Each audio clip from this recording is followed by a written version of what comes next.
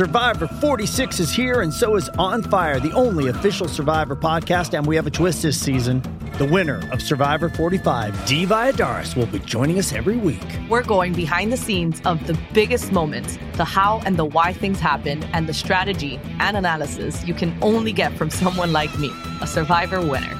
Listen to On Fire, the official Survivor podcast, wherever you get your podcast.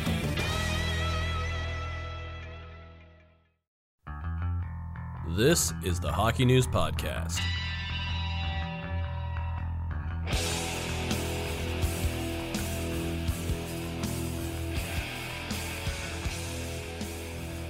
Hello, everybody. Welcome to the Hockey News Podcast and live stream. It's Matt Larkin here with Ryan Kennedy, Ken Campbell. We're brought to you by our sponsor, Christian Hockey. And guys, it's a slow news day. There's nothing. There's nothing to talk about. What are we going to do? Well, there's nothing. See you next week, Any everybody. ideas? Any ideas? Maybe there's one little nugget. It could be, I don't know, the firing of Don Cherry? Could be. I think that's a story. Could be. Obviously, it's been a massive story to anyone watching or listening. And there are many takes out there. We all have our own takes that we've written that are going up on the website or already have gone on the website. But it's another thing to sort of discuss it live. So I want to start simple and just give me your thoughts on the decision itself. Are you happy with the decision by Sportsnet to fire Don Cherry? Should it have happened sooner? So let's start with that. No, I'm not happy. I mean, it's hard to say. You know, I would never be happy about someone losing his job, his or her job. Never. That I don't. That doesn't bring me any happiness. I'm not doing any happy dances here. I think anybody who knows me or has read me knows that I've been a very vocal critic of Don Cherry over the years. Do I think this was warranted? I absolutely do. Do I think it was long overdue? I absolutely do. I mean, this was not a one-off. This was not, a one-time transgression. This was a pattern of behavior that's been going on for a long, long time. And a lot of people have not had the stones, if you will, to call him on it and to take him off the air. And finally, he went over the edge. I mean, people can talk all they want about free speech, but free speech, as we know, and as we've been hearing and reading over the last couple of days, free speech is not without consequences. He had consequences to his free speech. From what we understand, he was given the opportunity to dial it back and to maybe apologize and to tone things down, and he refused to do that, and he was fired. So that I think it's a just result. Yeah. Mm-hmm. Yeah, I think it was surprising that he actually got fired because he was bulletproof for so long. Right. As you mentioned, this is not the first time he's said something objectionable. It's not the first time he's targeted a specific group of people. It might not even be the worst thing he's ever said. Maybe he's not. Said a lot of stuff. It almost feels like it was a yeah. lifetime achievement firing, if you will. Yeah. And it's interesting how it all went down. The fact that you have a company in Rogers Sportsnet that, they were not the company that hired him originally. Right. He was a legacy employee, if you will.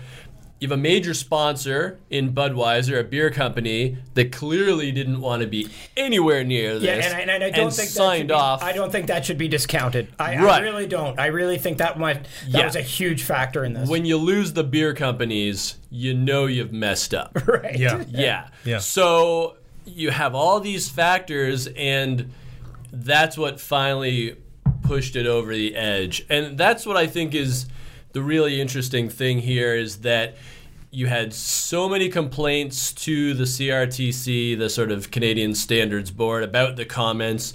You have corporations that can no longer justify the ratings and the money he brought in to associate with him. And I believe you even had the Canadian Legion distancing themselves from Don Cherry. Yeah. So when you lose the veterans, the beer companies, and the hockey programmers, obviously you're out of friends. It's a little bit like the player that you're willing to overlook all of the sideshow stuff as long as he produces, You know what I mean? Like, as long as a player is really good, they're willing to overlook things that he might do or say, or the disruptions he might cause in a dressing room or whatever, because he still produces. But the moment that guy stops producing,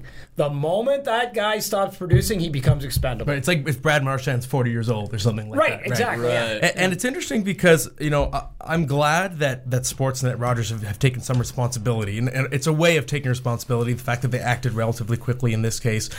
Because, there's no denying. It's not like on one hand, it's not like Don Cherry, suddenly as he got into his 80s became, whatever you want to call it, senile, and his politics changed. They were always very right-wing and you could say pretty exclusive at times. But at the same time, one thing that to me always at times could come across like a bit of an embarrassment for Hockey Night in Canada was, I'm going to sound a bit ageist here, but find me an 85-year-old who doesn't have some politics that are antiquated. The only difference is Rogers and Hockey Night in Canada continue to put one on the air, and that's something you see almost no other place. So I think there was some responsibility, just the fact that he was still on the air for this long when he probably shouldn't have been, that falls into Sportsnet's camp. Mm-hmm. At the same time, it still falls on Don Cherry as well. And, this is someone who is supposed to be the symbol of Canada and the symbol of hockey, but I think he's a symbol of Canada to certain people. And, if you look at the rant, the You People rant and the, Milk and Honey and everything he said, that kind of showed us that Don Cherry is not representing everyone's Canada. He's representing a Canada for people who look like him and are in his demographic. And, this is the same network that broadcasts Hockey Night in Canada in Punjabi. And you have someone who is, using a rhetoric that is kind of alienating to, I think, immigrants. You can't reconcile those two things. So I think it was the right decision to finally let him go. What I'm really curious about, and you guys can check out the website, I'm going to be writing about this later today, is Don Cherry's legacy. We know that he's going out on a low note in his Hockey Night in Canada career, but for so much of his career, he was a very celebrated person and considered an institution of the game, coach of the year, Boston Bruins, so many years of Don Cherry just being synonymous with hockey. But like I just said, he was synonymous with hockey to a certain group, and now hockey has changed. It's a game that is for everyone, as the NHL brands it. So what I'm curious about now is, how will Don Cherry's legacy age? Because the demographic of hockey fans, hockey people, is different. And a lot of the people that are coming into hockey now don't necessarily view Don Cherry as this great builder of the game. So do you see Don Cherry as still a Hall of Famer, as a builder? Or are we going to look back and will his legacy continue to sort of age poorly as time passes? Well, it's interesting because, you mentioned the Hall of Fame. So if he goes in, does he go in as a builder? Or does he go in as a winner? Well, you don't go in, but you're recognized with the Foster Hewitt Award, right? Yeah. For broadcasters. So there's one of those two avenues, I suppose. It's tough because, as I said, I've been a very, very vocal critic of the man for many, many years. Show me where he built the game. That's all I want to know is where did he build the game? He built his brand. Mm-hmm. He built a fortune. But is hockey any more popular in Canada because of Don Cherry? Hockey Night in Canada might be. But I have no evidence to back this up, and I don't think it's possible to get the evidence, but I'm not convinced that Don Cherry didn't hurt the cause of hockey in Canada with certain things that he thought and some of his attitudes about concussions and violence and fighting and all those and non-Canadian players, European players, right? Exactly, and I guess now immigrants. So I'm not convinced he built much of anything other than a big fortune and a brand for himself, and good on him for doing that, but. I'm probably not the right person to ask about whether or not he should be in the Hall of Fame. So I'm going to bail. Thanks. I think that you put him in the Foster Hewitt wing as a broadcaster because the longevity, the popularity of Coach's Corner is unmistakable. And if you look at the Hall of Fame, like Harold Ballard's in the Hall of Fame. Right. It's not a collection of nice people. It's not. It's just a collection of famous people that... I mean, in Ballard's case, I'm not even really sure why he's in there, other than the fact that he owned the Leafs for a long time. That pretty much covers it. That pretty much covers it, yeah. Maybe not the best example of somebody who deserves to be in there, yeah, despite. Bill Wirtz is in. There's a lot. Yeah, there's a lot of people there that, frankly, these days you would not want to be in the same room with, on top of some of the greatest hockey players of all time. So I think he definitely deserves to be in the Hall of Fame as a broadcaster. I think that's his in. Now, getting to the legacy, I think there's actually two paths here. And it really depends on what Don Cherry does next. If Don Cherry tries to stay within the media realm, if he gets a column with, say, the Toronto Sun or the National Post, a newspaper that would be friendly to his views on non-hockey related matters, then I think his legacy probably goes down in flames in the next decade or so. Because I'm looking sort of 20, 30 years down the line when most Canadians will not have grown up when he was in his heyday anymore. Right. People that are looking back at Don Cherry. Right. So that's one route that he can take that will keep him, in the public eye, that will make him more money. The other route is that Don Cherry has consistently been somebody who is involved with minor hockey in the Greater Toronto area. He loves going to rinks. He's always at the OHL Cup, which is the big tournament for 15-year-olds at the end of the season. All the best teams in Ontario, and they always have a couple of American teams. He's always there at the end. We know he's been involved with the CHL Top Prospects game. There's always Team Cherry and Team Orr. Not sure what's going to happen with that. Yeah, and also, I think you have to, it's interesting, this dichotomy we're talking about. And sorry to interrupt, but just this dichotomy that we're talking about, he establishes the Mississauga Ice Dogs. He's the driving force behind establishing the Mississauga Ice Dogs. Basically makes it all about himself, hires his friends and family to run the thing, and runs the thing into the ground, and it moves to Niagara. So you've got both sides of that. But go ahead, Ryan. Sorry. No problem. So what I see in this second route is that Don Cherry continues to go to minor hockey games. He's still involved with the OHL Cup. Maybe he's still involved with the CHL Top Prospects game. Not sure where they would lean politically in terms of that representation. But if he keeps a lower profile and continues with his love of minor hockey, then I think maybe his legacy gets saved, because eventually he's going to be that guy that cared a lot about grassroots hockey, used to be a big star, but his views, they got kind of antiquated, and he was fired. It was ugly, but then he went on, and, the kids loved to be around him. They all took selfies and whatnot. He was always at the MVP. I think then his legacy might get saved, but he needs to keep a low profile for the time being, and if you're him, and if you're a Cherry fan, you hope that people take the good and the bad when weighing his legacy. It's to me, it's so complicated. I struggle with it. And I know there are a lot of people, the people that defend Don Cherry, they're sort of against cancel culture, and they say that, how can you go back and look at what people did years ago and hold it against them? That does not apply to Don Cherry, because his old views were continued. They were still broadcast on the air. That's the problem with letting him stay on the air for this long. So he doesn't fall under that category. He was still given a modern platform to push views that were decades and decades old. And to me, and again, I'm going to write about this later, but I call it the cigarette theory. Don Cherry to me is like cigarettes, in that for so long they were loved and they were ingrained in culture, and then we learned about cigarettes, what they really did to us, and we can never unlearn that. And I think a lot of Don Cherry's his views and the things he promoted, let's say from a hockey standpoint, the sort of type of hockey and that led to concussions, things like that, that's not what the game is anymore. And I think you could apply that to a lot of his politics too. It's just hard now to look back and unlearn what's changed. And I think the game has changed, the world has changed, and he hasn't.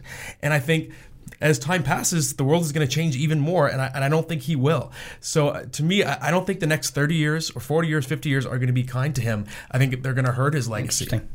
I think, though, that he's just got such a dedicated following that I'm not sure that that's going to be enough to tarnish his legacy in the eyes of a lot of people. I mean, there are people who are dyed-in-the-wool supporters of him who are very, very upset right now. Right, but we're hearing from a lot of them. And I think going forward, this is going to be really interesting how Sportsnet and Rogers handles this going forward, because there's going to be a very large segment of the hockey viewing public they're not happy right now. They're not happy, and it's going to be interesting to see how they can bridge that gap between what they did now and reaching out to those people. Right, and the boycotting Rogers. But to me, why I say I think his legacy's in trouble in the long term is all the people that are enraged and defending Don Cherry. How many of those people are going to be alive in 30 years? How many of those people are older than 50 years old? Right. And I think, when that generation, like, to get literal, dies out, I don't think that the younger generation coming into hockey and discovering the game, that's not the generation that grew up on Don Cherry and his views.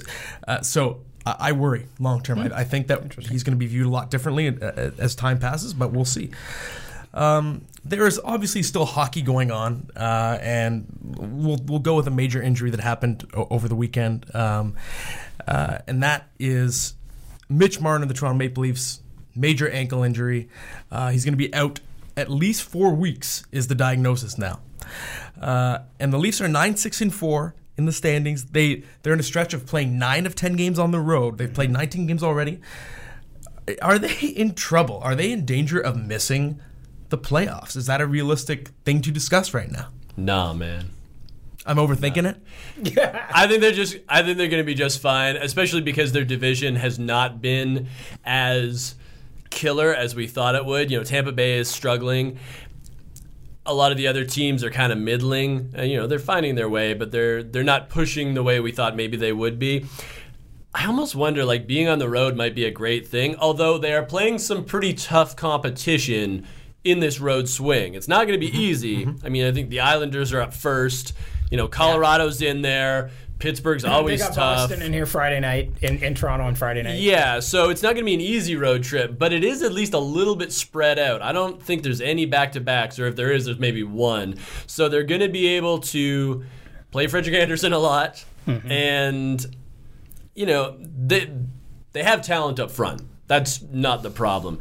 I think that with Marner out, you got 4 weeks. I think this next 4 weeks is probably going to be pivotal anyways. If they can't get things going, and eventually they'll get Zach Hyman back as well. If it's a big structural problem with how they're playing, then they probably fire Babcock. And it has nothing to do with Marner being out, because we saw how they played with Marner in the lineup. And yes, they've had injuries, but every team does. They should be winning most of their games given the talent they have on paper.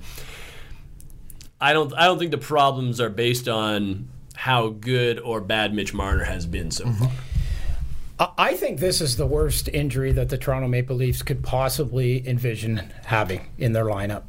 Interesting. Maybe with the possible exception of Morgan Rielly or Freddie Anderson, I'd say too. Yeah.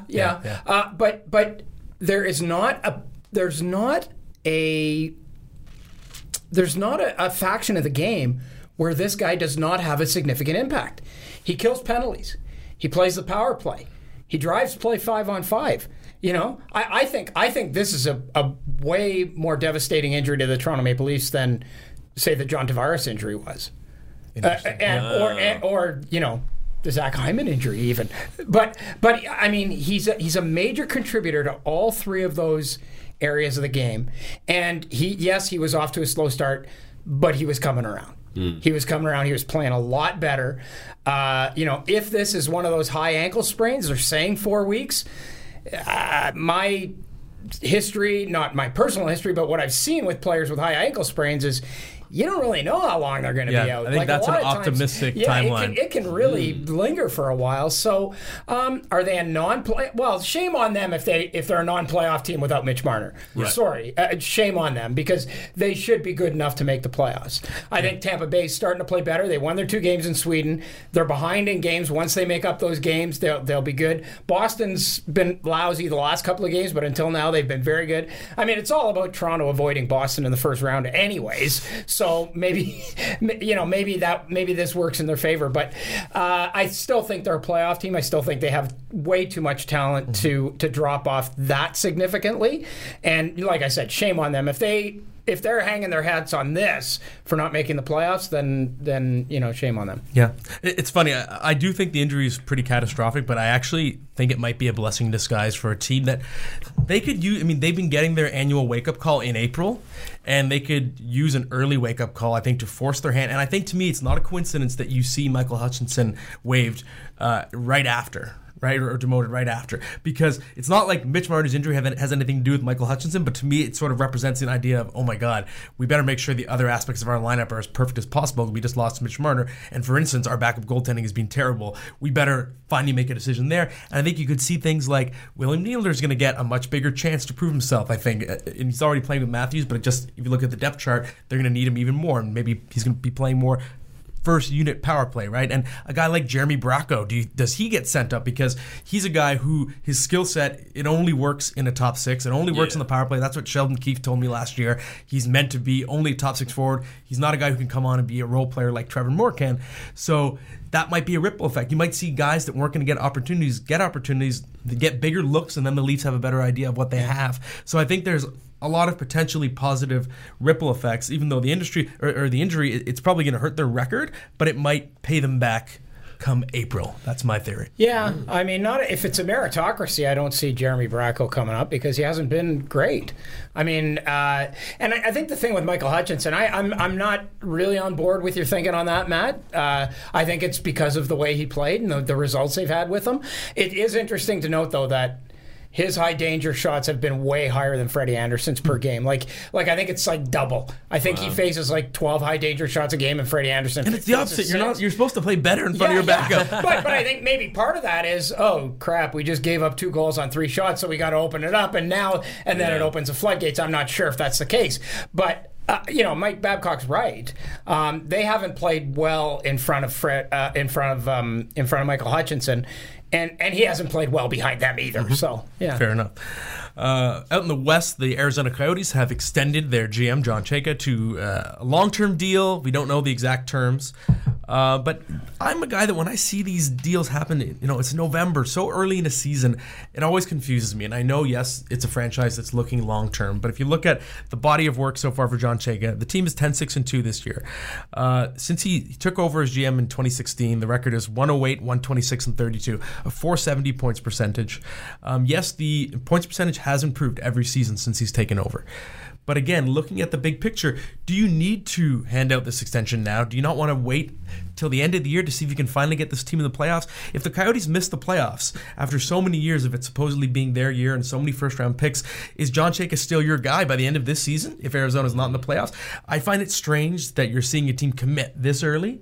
But maybe I'm wrong. Maybe it's just part of a long-term vision. They believe in him, and they're looking at their analytics, and they feel good. Who knows what it is, right? But I'm curious what you guys think. Personally, I think it's too early, and it's not the first time we've seen the team extend a guy like this when the body of work isn't necessarily successful yet, but that's just me. I'm surprised that they didn't wait until the end of the season, simply because you get new ownership with Meruelos, and I would think that he would want to have a pretty good sample size to work with, but clearly he likes what he sees in Chayka. And what I think is going to be interesting is now there's money in Arizona. Now Chayka can go out, he can expand his scouting staff, he can expand player development, whatever he needs to do. I know he's already done that since the ownership change, but now he can continue to do it. He can start getting more weapons and assets to play with in the front office, and then maybe it puts Arizona on a bit more of a level playing field with the rest of the league. I mean, Chayka, he's a smart guy. He's got a specific vision. If he can execute it, then maybe the Coyotes will be okay. And, they're off to a good start. I think it's a nice leap of faith from ownership.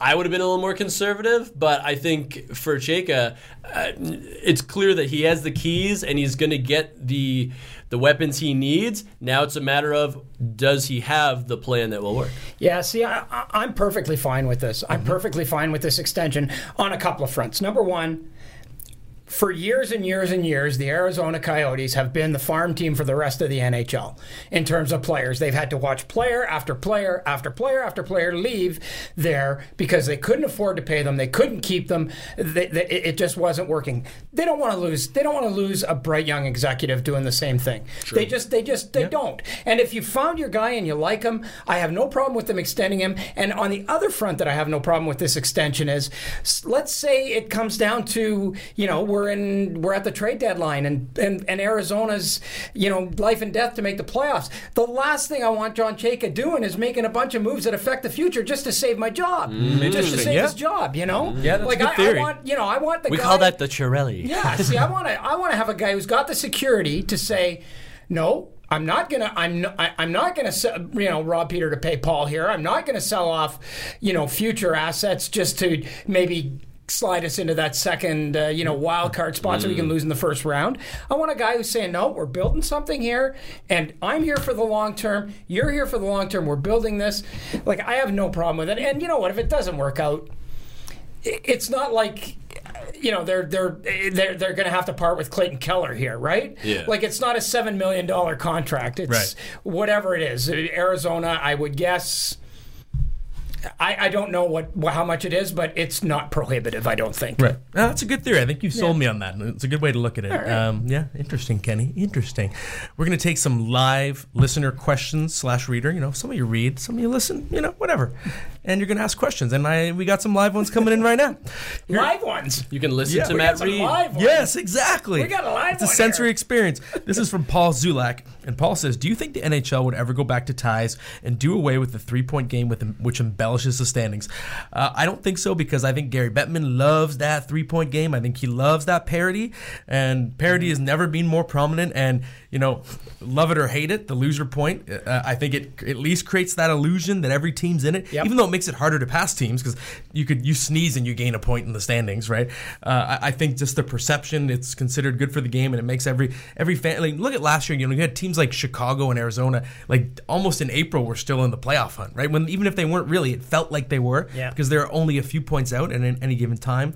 And to me, I think that's music to Gary Bettman's ears. Yeah. I think he's the person that would take the most convincing, and when it's your commissioner that I think is the strongest proponent of the current system, I don't see it changing anytime soon. What do you guys think? Yeah, I'm with you. I think that I don't think there's any way they're going to go back to ties. Not a chance. They may at some point do something about the point system, which is, as we all know, is messed up. Yeah. But there is. I don't think you're ever going to see a day when the NHL goes back to having tie games. Whether it's by shootout or extended overtime or whatever, the days of the tie are done. I'm not sure how much longer they can keep going with this point system, but you're right, it creates illusions that teams are in it. And what it also creates is teams that are, 24, 24, and 10 can say we're a 500 team when actually they're 10 games under 500. Because they've lost 10 more games than they've won. And so I think that you're right, Matt, that does create that illusion. It's going to be a really tough sell. Yeah, I agree. And you can also have teams that say, like, oh, we're on a 90-point pace. It's like, well, yeah, but you still missed the playoffs by 8 points. Yeah. What I think might happen if the Board of Governors wishes it to be so is eventually maybe you go to 3 points for a regulation win and 2 points for an OT win, that sort of thing, where there is some reward other than tiebreakers in the standings for winning in regulation. And I know people say, like, oh, well, then records are all out of whack. It's like, well, they're already out of whack. So don't worry about it. I mean, Jacques Plante never played in an overtime or a shootout in his life. Yeah, exactly. So they're already out of whack. Yeah, so it's like that horse has left the barn. Let's not worry about it. Just so you guys know, and I mean, I've talked to a lot of people. At this moment in time, there is absolutely zero appetite for any change in any of this stuff. So if it happens, it's going to be a long-term thing, not a short-term thing. Fair enough. We got a comment coming through from Reggie Arnoldson. I agree with Ken because he is smart. That's it. I feel like Reggie Arnoldson is a guy that Ken just made up. Yeah, it's Reggie Arnoldson. It's a Ken Burner account. Reggie, you're awesome. Thank you. After the couple of days I've had, holy cow, you are garbage with a capital G. Whoops, sorry. Or your apostrophe. You're a snowflake. Oh yeah, bring it on. I like Reggie. Reggie's my man. Thanks, we're just gonna go back to our computers after this, and they're just gonna be on fire. Next question is from Incognito Cali. Incognito Cali sounds like a superhero or something. Sounds like a rapper, doesn't it? Yeah, maybe. True. Yeah. I feel like Ken's about to rap. I gotta dive into this question really quickly before he starts. The Avalanche are currently down a goalie, a defenseman, and 4 forwards, while 3 of them are looking to return Now the comments, okay, boomer, okay, boomer. Okay. Yeah. The Avalanche are currently down a goalie, a defenseman, and 4 forwards. While 3 of them are looking to return sooner rather than later, their captain is currently out indefinitely. Do you think they might look for a short-term replacement, maybe a pending UFA? That's a tough one because, yes, the Avalanche are emerging now as a growing contender and a team that a lot of people like to be, a dark horse Stanley Cup favorite. They got off to a great start. Mm-hmm. Injuries cannot be more catastrophic. But I think if you look big picture, this is not the Dallas Stars. This is not a team who's like Thelma and Louise. This is it. Sign Pavelski. Sign Corey Perry.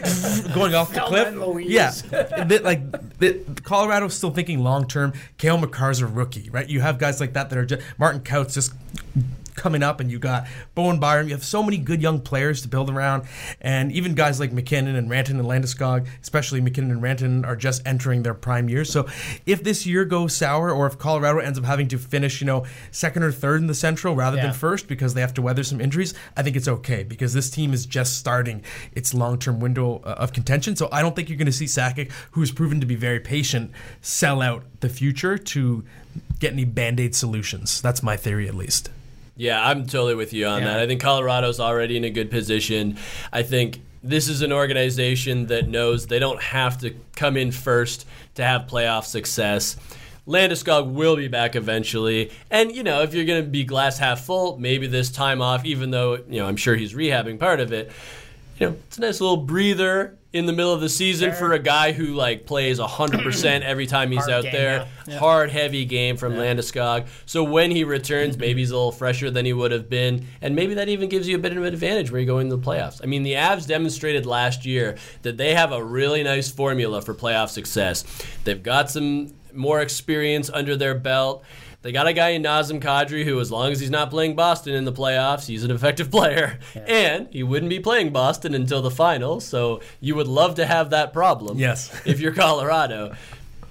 I say you just ride it. You got that great prospect pipeline coming up. Just hang on to it. Yeah, it just doesn't seem like it would ever be prudent to start blowing stuff up because of injuries. Not blowing up, but blowing up your organization in terms of your prospects. Yeah. And starting to sell off just to patch over injuries. Mm-hmm. Yeah. I could see if it's decline in production, or they're not playing well, or they're not playing up to expectation. But to do it for injuries, okay, you patch it up, but what happens when those guys come back, and then you've got a roster problem, and then you're in a spot where maybe you have to send a guy down because he doesn't have to clear waivers and he's playing well, and it just causes, I think, more problems than it solves. That's fair. The one thing I can say, I do think that if you're looking at the big picture, you have to worry a little bit about Gabriel Landeskog, how his game is going to age. I think this is his 9th year in the league, and we've talked about it on the podcast before, but in today's NHL, the brand of power forward that is just,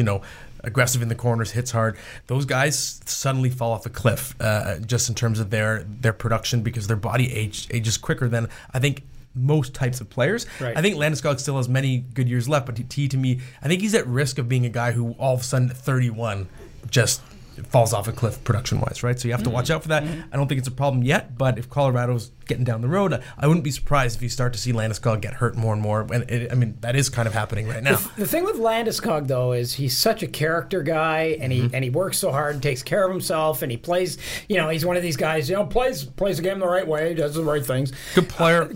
Second podcast in a row. Good man, good player, good man. But, he would be the kind of guy that even when that happens, he would A, be willing to accept a lesser role, and B, be effective at whatever role that is that he was accepting. Mm-hmm. So, yeah. Fair enough. Next question is from Luke Diamond, and Luke asks, how long will Buffalo hang around near the top of the Atlantic? And it's a very relevant question because there's a deja vu factor, of course, where last year they flew out of the gate and then they gradually just sunk as the season progressed. To me, there's no way of knowing for sure because we have to remember what happened last year. I do feel like this year's version of the Sabres is different. Obviously, different coach and Ralph Kruger, but the defense core is just so different. They've made so many additions there. And I think that, even though Alex Nylander is getting his chance in Chicago, I still think Henry Jokiharju is going to go down as a steal of an acquisition as well. And just the team that's playing in front of Carter Hutton, on defense, it's just a much stronger group. And to me, that means that the the play is going to be more sustainable in the long term. I'm not saying the Sabres are going to be a powerhouse. I don't think they're going to finish, like they're going to win the Atlantic. Maybe they're going to finish 4th or 5th. But I could see them, being a 90-point team, being on the playoff periphery. It wouldn't shock me if they got in or if they came close. I do think the result is going to be better than last year. Yeah, I think this is the team that's going to fight for a wild card spot, and it's going to be a very good path for them to pursue. Jack Eichel wants to get into the playoffs and experience that postseason in the NHL. You have some guys that have been there before, and even guys like Jeff Skinner who really haven't had much playoff success, even though they've been in the league with, he was with Carolina for so long, but there's another guy that really needs to play some postseason hockey, but just being in the race right to the end, I think would really help them. And, they have a lot of young players who still have potential. Rasmus Dahlin, as good as he is, he's going to be even better next season. Yep. Casey Middlestat still has so much room to grow. Yeah, because he hasn't grown enough yet. Exactly. Yeah. So if you figure just getting in games that matter, I think that makes all the difference. Absolutely. I think, even what, I spoke to Casey Middlestat last year, and the fact that he got into some games the year prior, after he came out from the University of Minnesota, that gave him a look at what the grind of the NHL will be like. It gave him a little bit of a preview. Now, the 82-game schedule is still obviously a pretty hard road for him to trudge through, but he's doing it. And he needs to step up. He needs to continue to get stronger, to round out that game. But there's time. And I think playing in games that matter will really help that. And, this team has all the motivation in the world to take it down to the wire. And I think Ralph Kruger's the kind of coach who can guide that ship the right way. If they fall a point or two short, it's not the end of the world. It's going to be a big letdown in Buffalo. Yeah. No doubt about that. The fans, they want to see a winner back there, especially because some of their biggest rivals have passed them. But I don't think there's any guarantees right now. I worry a little bit about the "oh crap, here we go again" thing, though. They've lost 3 in a row. I think they lost 1-0 to the Islanders before they left, and then they dropped both those games in Sweden. So I worry a little bit about that. I'm with you guys. I don't see them being a top 3 team in this division under any circumstances almost. Tampa's on their way, I think. Oh, yeah. It's only a matter of time. Tampa's rounding into form, and they're going to turn it on here. And Florida had an okay October. Yeah. They didn't. They're not out of it. They're not horrible. So I see them being, scrapping for that 7th or 8th spot in the East and maybe making it, maybe not. But I think the point you make, Ryan, is you want these guys to be playing games that matter in March and early April, because that's going to develop them as much as getting a high draft pick. That's just as important. For sure. I've got time for a couple more. This one is from Anthony Louie. When will Minnesota get out of no man's land and commit to a rebuild? They have a lot of good players that could bring back a lot of picks and prospects. Do you think they should clean house and retool for when Kaprizov finally arrives there in 2 years? Well, it's tough because it's tough to evaluate Bill Guerin yet, and I was wondering about Jared Spurgeon being a potential piece to dangle at the trade deadline, and that could have, in my opinion, really kickstarted a rebuild, because you could have gotten a first-round pick and a prospect, but obviously they didn't go that route with Jared Spurgeon, so that kind of confused me. I was like, okay, they brought in the new guy, but he's keeping part of the old guard around. But the good news is, I think, for Minnesota is that I think that Guerin's hand is going to be forced, because finally the team is just bad enough. It's no longer even in no man's land. It's sinking below that level, which is a good thing.